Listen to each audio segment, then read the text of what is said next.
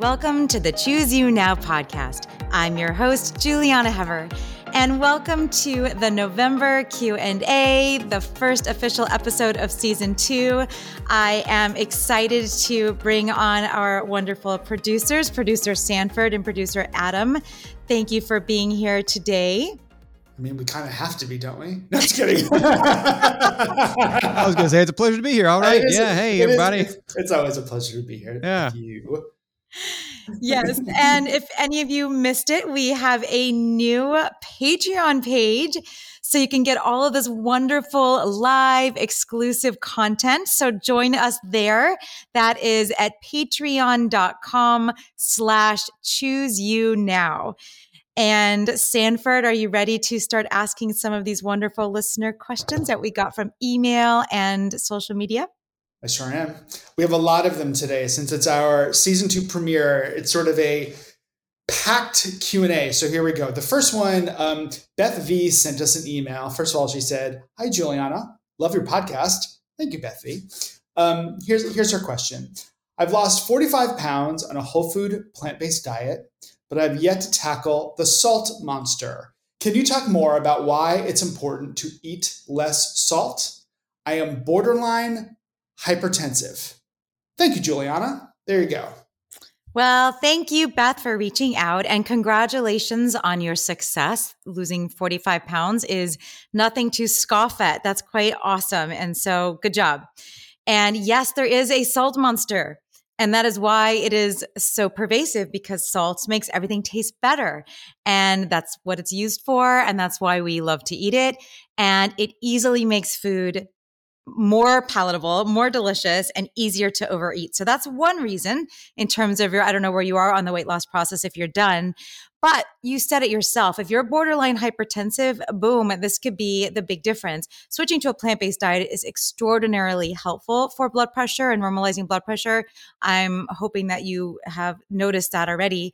But if you could just get to this other next level, up level, right, as I say, and reduce your salt, you'll notice that your palate will adjust. So anytime you've ever switched your diet from anything, like from soda to diet soda, or from whole milk to non-fat milk, or just changing something that you're used to takes time. And if you just you could either go cold tofu, or you can stepwise into reducing your sodium intake.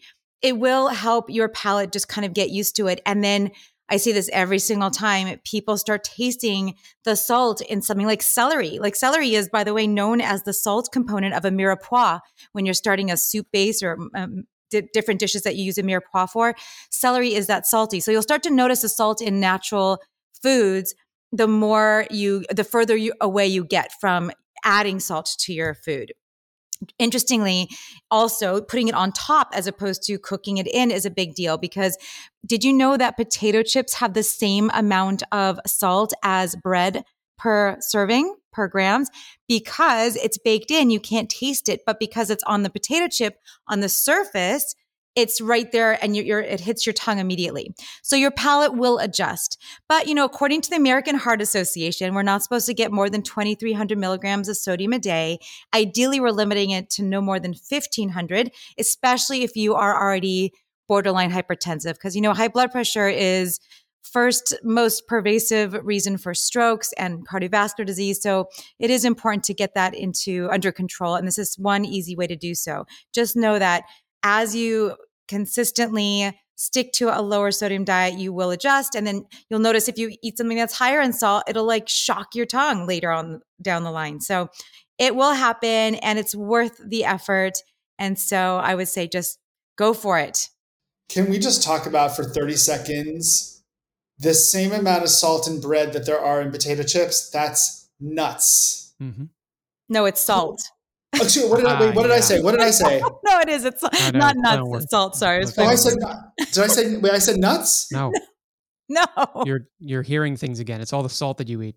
There you go, Walt. That is incredible. That's crazy. Okay. Well, thank you for that, Beth. Thank you for that question. Here's our next question. This is from Greg. He emailed us on Facebook.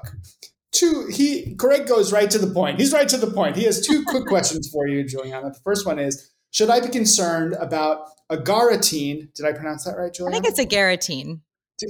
Should I be concerned about agaritine in mushrooms? And his second question is oxalate side effects like kidney stones? Okay, Greg, thank you for these very great questions, very specific and good questions. These are really good questions. So let's start with number one. Should I be concerned about agaritine in mushrooms? What is that? Well, basically, there's this group of hydrazines in many mushrooms that can potentially be carcinogenic. So this compound is only heat stable to about 400 degrees. So it breaks down in high heat, which is why people suggest cooking mushrooms. But, honestly, like I don't like to have so many things to be so concerned about. People get so concerned and worry about every single bite they have that this is not something that's high on the list. Because remember that the dose makes the poison as well. So yeah, cooking should be great. It does, get rid of those compounds. And there are so many reasons to enjoy mushrooms. So I wouldn't want anything to stop you just for a little hot love affair on the mushroom, the fungi family. They've been consumed as food and medicine for millennia. And there's so many things that they do that are health promoting that they're part of my 6 daily threes because they are so extraordinary. They are cytoprotective and they are anti-diabetic and anti-allergic and immunomodulating and cardioprotective and cholesterol lowering and antiviral, antibacterial, antiparasitic, detoxifying, cancer protective. There are so many reasons to include mushrooms. So cook them or you eat them freeze dried or dried because they have these supplements that are freeze dried where you're also getting rid of those compounds. If you have a little raw mushroom here and there, I don't think that's going to be a major deal. I wouldn't worry about it. I think they taste better when they're cooked personally. They're also easier to digest when they're cooked. But I always go back to the recommendations that I learned from Paul Stamets, where he says to include a variety of the edible species, which there's so many mushrooms. There's shiitake and oyster, maitake, king oyster, button, cremini, portobello, porcini, chanterelles. I just got some chanterelles today. They're so yummy. And Paul Stamets says to eat about at least three different varieties every week. I would say go for it every day, but if you can. I love mushrooms. So don't let that veer you away from the shrooms. The second question, what about oxalate side effects like kidney stones? Yes. There are these compounds called oxalates, and they're found in many of those leafy green goodness vegetables that I'm always talking about and throwing the love out to.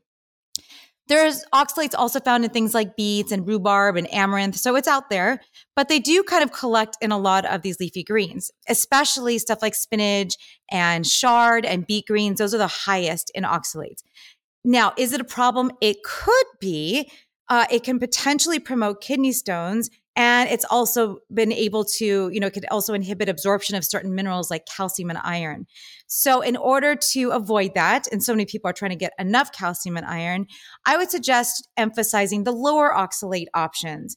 Those specifically would be things like cabbage, lettuce, like all lettuce, arugula, broccoli, and kale. Those are lower in oxalates, and I would just prioritize those over the higher oxalate greens. Juliana, let's just talk about something else for 20 seconds here. I got kidney stones a couple of years ago, and the first question the doctor asked me was, "Are you running a lot?" Have you heard about that? Well, before? That said, there are so many different types of kidney stones. We're talking here about oxalate stones. So, okay. But most of the time, people get stones in their kidney because of dehydration. They're just not drinking enough water fluids. So running a lot would be dehydrating, especially if you're not compensating with adequate hydration. Interesting. Very good. So next question is from Lior. Lior wrote us on Facebook. I have to say, this question is really, really interesting. It is a bit long, and that's okay. So I'm going to read the whole thing. So everybody listen up, and then Juliana, you can tell me what you think. Lior writes, I've heard for a long time about how lots of food have lost so much nutritional value over the years by the way they are processed in factories. I'm wondering what impact has been made on fruits, or more specifically, the healthy vegetables over the years due to the same types of processing or mass production. This is so interesting to me. Is a carrot at the market not as healthy or nutrient rich as a carrot 15 years ago? Do you have to eat 2 times more greens to get the quote unquote good stuff that we need these days? You hear people say they don't make it like they used to, and I'm wondering if that applies to places like Whole Foods. Has produce richness in general degraded, aside from possibly less pesticides, maybe at a farmer's market? I love this question. It is so interesting. It's interesting, but it could also be very polarizing, because I think what a lot of people do is they say, oh, the food's not healthy anymore. There's not, the soil is depleted. There's not enough nutrition in the soil. So forget it. I might as well have a burger. I see that all the time. And it sounds like, so yes, things have changed. And if you look at produce from antiquity or from way back when we find fossilized versions or not photos, but like pictures on wall caves or whatever, they actually looked so different. They were smaller, more concentrated. And I mean, now if you look at the size of produce, it's enormous because we've hybridized, we're farming them. So obviously things have evolved and changed, and maybe not for the better all the time. But does that matter? That's the question. So no, I mean, it matters and it doesn't. So with what we have today, it's like we can go backwards. We can't reproduce how these foods were developed and grown back then. Rather, we can make the best choices with what we have now. This is another excuse that a lot of supplemental companies use to sell supplements. Well, we're not getting enough, so take supplements. But I'd rather you still try to prioritize the most health promoting foods, to eat plenty of fruits and vegetables, get the rainbow every day, and not let it be a reason to not try. That said, yes, it's definitely different. And does it matter? Maybe, perhaps it does. But I see so many problems from people eating fast food, processed food, highly refined foods, and not prioritizing wholesome, intact foods they've got all the fiber and nutrients that we could at least get from what we have today. So don't let perfection be the enemy of the good. It's interesting too. First of all, let's tell everybody who Lior is. Julie. Oh yeah. Well, I was really excited because Lior is my brother-in-law, and he asked a question for the first time, and he didn't do it to like support me or anything. I don't think he really wanted to know this. So I thought, what a great way for me to talk to my brother-in-law. So hey, Lior. But what's interesting to me is when I read that question, it didn't even occur to me that people, it's not as nutrient rich or healthy. So instead of eating a carrot, I'm going to eat a burger. I actually didn't read that question that way. I read it, where are we getting the best nutrition out of our healtking foods? Okay. So that's good. Yeah, no, I'm glad you said that. So let me answer that. I would say, yeah, gardening if you can, and looking for pesticide free when you can. I worry because people think they need to eat everything organic, and then they will just instead choose to have fewer fruits and vegetables, which is less healthy. So the most healthy thing you could do is eat more fruits and vegetables, eat more whole plant foods, and then try to get them as clean, quote unquote, clean as you can. You could use the Daily Dozen to avoid the ones that are highest in pesticides. But because sometimes the pests and stuff make the plant stronger because of xenohormesis, and that makes it have all these phytonutrients even amplified so that we get even more benefit from them. So you do your best. We do our best that we can. That's all you can do, right? Just do your best. Yes. And eat the rainbow. Okay, that was great. Thank you, Lior, brother-in-law Lior. Thank you for that. Here we go. Next question is from Instagram. Roham.sk wants to know, you're going to love this question, is grass-fed red meat bad based on scientific studies? Juliana, I wonder what you have to say about that. Why? Hey, answer the question, but like, hey, buddy, you knew what you were writing into. Okay? I love it. But I like to have an actual answer. And it's a valid question because there's definitely good marketing behind it. People, I can't tell you how many people I meet on day-to-day, like just personally, that'll say, oh, well, I eat grass-fed meat or I eat, free-range meat. And I'm like, okay, well, just because I eat something different or they're raised in a different location doesn't make the actual food itself that much better. So let's be devil's advocate because I'm all about the science. I'm not like, I always want to learn. We don't want to throw Roham.sk under the bus, right? We want to be supportive. We are a supportive podcast. No, honestly, we are. Yeah. I want people to be able to ask these questions, and I want to be able to look at it analytically as opposed to with a bias. I'm very, very, very passionate about not letting my bias get in the way, because information changes and grows, and I'm constantly looking at the new research. So let's analyze this. Okay, so the difference between grass-fed beef would be the between compared to grain-fed, right? So these are the ones on the factory farms that are are usually consuming corn or soy or some variety of grains and whatever else they put in there. Lots of antibiotics and stuff like that as well. Just that's the case on factory farms. So the grass supposedly gives the beef ultimately higher levels of omega-3 fatty acids. I've seen conjugated linolenic acid, certain things like vitamin E, perhaps.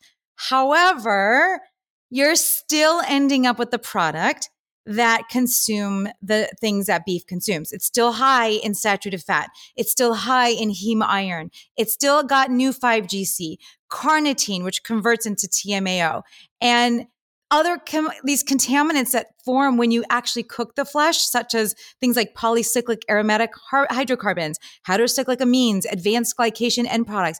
These things happen when you cook meat, whether or not the animal ate corn or soy or grass. So does it matter? Probably not. The research shows it's meat is pretty much meat. The other component that we cannot ignore is the environmental impact. So I kind of dug in a little bit on this, and like a grass-fed cow actually uses 35% more water and 30% more land than a conventionally grain-fed cow. It also, each pound of grass-fed beef produces about 500% more greenhouse gases than the grain-fed. So there's other things to be considered. Like how many grass pastures can we have in the world to feed like how many people, whereas we could be growing all of this wonderful produce and feeding a lot more people. So it's an environmentally heavy ask, and it doesn't seem like it's even worth it in the end, nutritionally speaking. And I always love to say, either you eat the grass or you eat the animal that ate the grass. Either way, the amino acids, the nutrition came from the grass, but not really the grass, like the plants. And, that really does go to show you that we really are. What I love about you is that, you don't eat meat, but you still really do keep an open mind about it for people who are curious, such as roham.sk. Honestly, I think that's great, because a lot of people won't even answer that question. So that's why you come to the Choose You Now podcast, because you can get information about everything. Okay, here we go.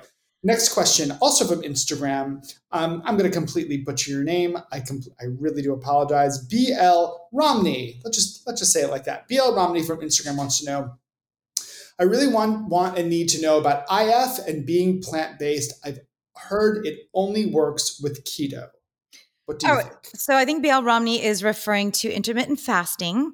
Mm-hmm. And, I always talk about time restricted feeding. We've talked about that a lot here on the Q&As. I'm a big proponent of it. I do time restricted feeding myself. I've been doing it for years. It's really been amazing for me, and I use it with my clients. And in fact, the Choose You Now diet, which is coming out in just a few weeks from now, we talk all about this and why I recommend time-restricted feeding. However, of course, I recommend a plant-based diet, as many of you already know that. So, of course, you could do any diet. The thing is, there's no rules. Like, there's no real rules. Like, there's no way to do anything. There's no perfect diet. There's no, actual keto diet. There's no actual vegan diet or paleo diet. Everyone's making it up, to be honest. Like, everyone's kind of just making their own rules and guidelines. So, there's no wrong way or right way. I recommend limiting your intake, so having some time in the fasted state.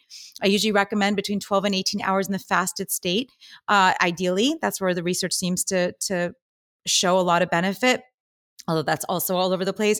But you can absolutely do it with plant-based, and I recommend that because instead of doing it with just animal products, as per the last question, you're getting these wonderful health-promoting foods that are rich in phytonutrients and fiber and will help you with your long-term health too. I love it. That's awesome. Nicely done.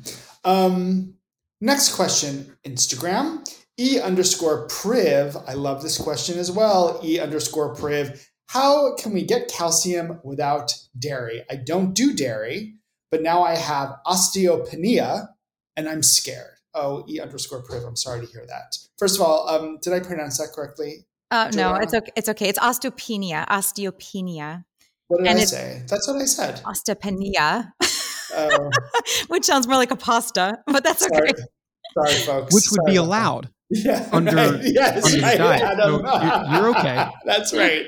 Thank you, Adam. See, we are a supportive podcast, even from Adam. Okay, Juliana, go for it. We are. I mean, osteopenia is basically a precursor for osteoporosis, and it is something to be concerned about. Many, many women have to worry about this, especially when they're very lean and light and they are not doing, a lot of strength training and activity. It's a problem. And basically it's the wearing away of the bone tissue, which is what happens after aging. After about the age of 25, we start losing bone tissue. And so we have to fight it with exercise primarily.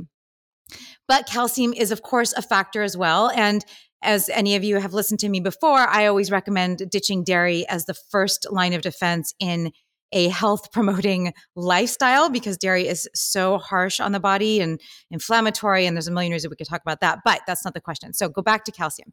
Calcium is the most abundant mineral in the body.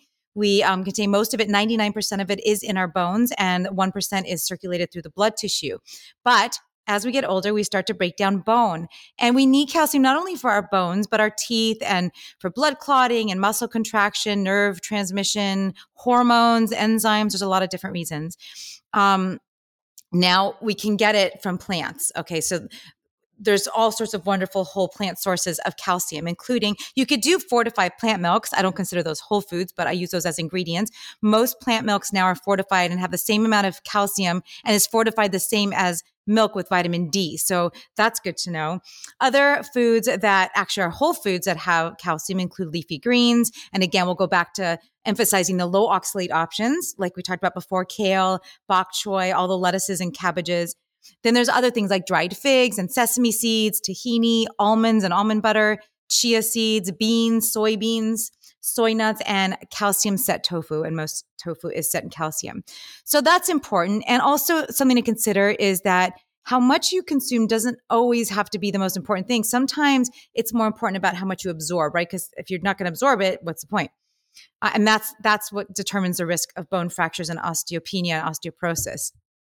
So exercising is really important, making sure you have vitamin D levels in your blood that are normal, and healthy levels of vitamin D will help you absorb the calcium when you consume it. Make sure when you're consuming it, you keep it, maybe separate from tea and coffee so that you can kind of enhance absorption. And just make sure you're, again, prioritizing those 6 daily threes where you're getting all of those foods so you're getting ample doses of that calcium. Very interesting. Well, thank you for your question, E_priv. Next one, we have a Facebook question from Lynn. What plant foods help moisturize hair? It sounds silly, but my hair is so dry, but my skin is not. I was eating a handful of nuts every day, but I stopped. Could that have helped? I have not changed shampoo or conditioner. Thank you for everything, Juliana. Well, thank you for your question, Lynn. And I've never been asked this about moisturizing the hair. And of course, I go back to, what's the nutritional component of this? And we could talk about that. But I would also suggest getting a really good hair person. That I have the most amazing person that does my hair. And no matter how dead my hair could get from the sun, because there's all this stuff that also comes into play besides diet, she always kind of brings it back to life. And I'll tell you what I used to do. And this is going to sound really funny. The only time I would recommend coconut oil is on your hair because it makes a really good moisturizer. So sometimes, like every week, I'll do a mask. I'll use either coconut oil or mashed avocado or even olive oil. I used to do mayonnaise or eggs. Me and my sister would put mayonnaise in our hair, and it smelled so horrific that I couldn't eat mayonnaise. Well, then I went vegan. But before that, I could not eat mayonnaise because that smell is so atrocious, but it really makes your hair really shiny. I wonder if the vegan mayos do the same. But yeah, it's just that oil on top that just like helps fill up the follicle. I don't know. But in terms of nutrition, yes, I think nuts and seeds are very, very important. And I wonder why you've given them up. There's a million reasons to eat nuts and seeds. They recommend 1 to 2, we all recommend 1 to 2 ounces or 30 to 40 grams of nuts and seeds a day for a lot of reasons, but it's really the best place to get your essential fats. And you do need essential fats for hair health. And so many other reasons too, like the zinc and the selenium and the all sorts of different wonderful vitamin E. That's important too. And those are uniquely abundant in nuts and seeds. So, I would definitely bring back the nuts and seeds if you can. I think they're really, really helpful. And, and then hair health is also, remember, if you're losing weight, you're probably going to lose hair. You're not talking about the hair loss though, or you're talking about the moisture. Omega-3 fatty acids might come into play. So taking your microalgae EPA and DHA formula might come into play. But I would say that mostly once it's out of your head and hanging down, I think that you want to kind of take into consideration more of the external topical things. So maybe should switch up your shampoo and conditioner, and maybe try one of those little hair masks. I have a question for you.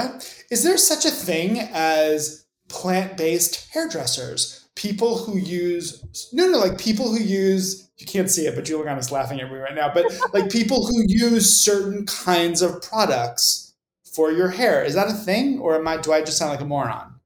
Well, you never sound like a moron, Sanford. Thanks, I'm sure there's plant-based everyone's nowadays, but like I know the girl I've been going to for many, many years, Shanoa, shout out to you. I love you, Shanoa. She's amazing. Her and her husband are very, very eco-friendly. So they always do eco-friendly packaging, and it's usually tends to be more of a plant-based product.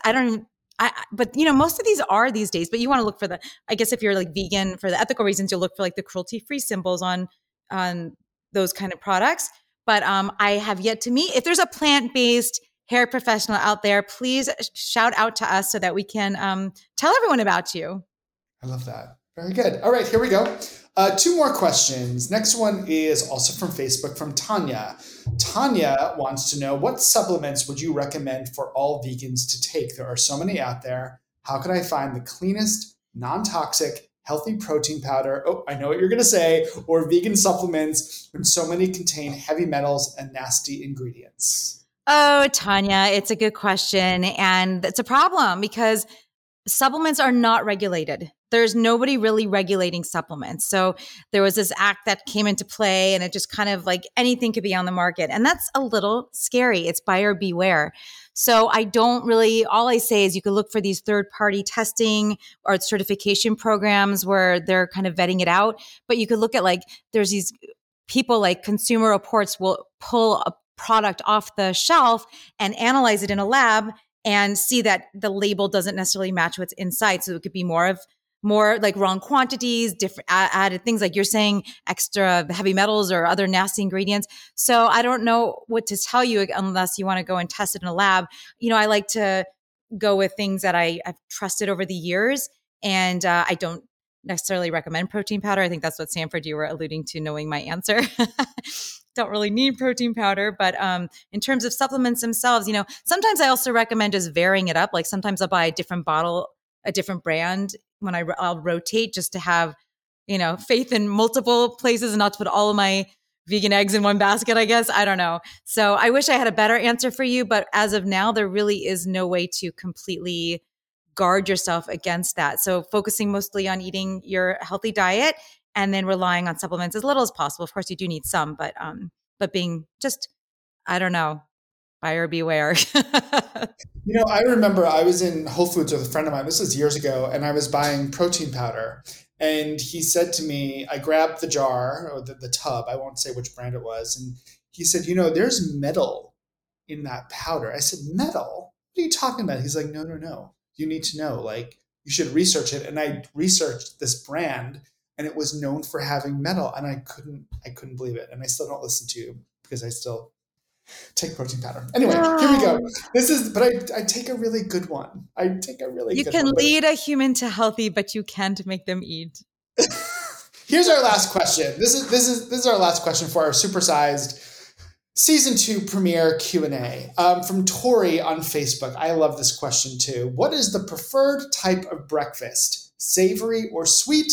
Grains or no? Etc. etc. Well, thank you, Tori. And it's a fun question, but I'm going to be kind of, I might say something you don't expect. I'm going to say that if we removed the term breakfast, lunch, and dinner and snack, then would it really matter? Because really, breakfast foods is all marketing. This was all made up as a marketing not plot. It was very brilliant because we still talk about how important breakfast is and the time of the day, and it's the most important meal of the day, and it has to be this kind of breakfast foods. And that's a great marketing. What's the word for it? It's great marketing. It's just great marketing. And it doesn't matter what you eat when. Break fast means you're breaking your fast. So after you have gone at least, however many hours you've gone without eating, that's your first meal of the day. So doesn't matter what you eat. I eat one meal a day usually, sometimes two, but my first meal a day is usually soup, salad, It's the same thing I would eat any time of the day, just because it just doesn't matter what time of day. So if you prefer savory or you prefer sweet, if you prefer grains or you prefer no grains, go for it. Make sure, the goal is healthy, whole food, plant-based as much as possible, and eat when you're hungry, stop when you feel satisfied, and then everything else is just magic. You taught me to eat soup for breakfast. I did. You did. When we were doing What Would Juliana Do, you taught me that soup is an acceptable thing for breakfast because breakfast doesn't really exist. Right. So, and you said that soup is a great way to get a lot of nutrition into your body fairly quickly. And I've always remembered that. Anyway, thank you for such a great Q&A, everybody. Thank you for our season 2 premiere episode. Those were great questions. Thanks, everybody. Yes, thank you all so much. Thank you, Sanford, for sharing them. And thank you, Adam. Okay, if you are inspired and enjoy the Choose You Now podcast, become a member of our new Patreon page, patreon.com/chooseyounow, and you will have access to all this wonderful exclusive content. Also, please subscribe to the show, rate and review us on iTunes, and send us an email with questions and comments at chooseyounowpodcast@gmail.com. For nutrition services and more information, visit me at plantbaseddietitian.com. I invite you to choose yourself now, and I'm signing off with lots of leafy green love.